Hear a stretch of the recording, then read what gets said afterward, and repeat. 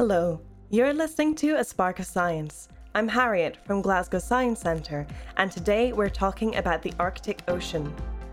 Imagine you were on a ship headed for one of the most northerly parts of the world, Svalbard, a group of Norwegian islands in the Arctic Ocean. You have travelled here with a team of scientists and technicians to learn more about how the loss of Arctic ice is affecting our oceans. Your voyage will last for 2 weeks, and on the way you will encounter 20-foot waves and temperatures as low as -18 degrees Celsius. The boat is loaded with equipment to help you measure the changes to life in the Arctic Ocean. As you sail, you use light sensors to measure the colour and intensity of light coming from the sun. Marine animals use light to know when to eat, mate, hunt, or migrate.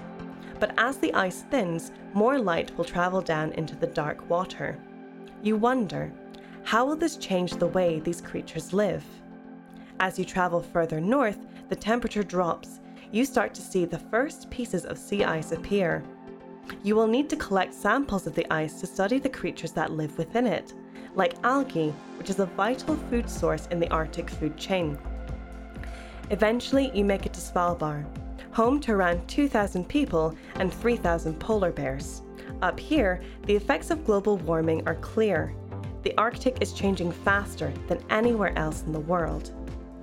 This is the life of a scientist on the Arctic Prize voyage. Do you think you could make the journey to Svalbard? What will happen to the people and animals that live here as our planet warms? You can find out more about the Arctic Prize by visiting the Changing Arctic exhibit at Glasgow Science Centre. Thank you for listening to A Spark of Science, brought to you by Glasgow Science Centre. As an educational charity, we want to keep everyone inspired with science.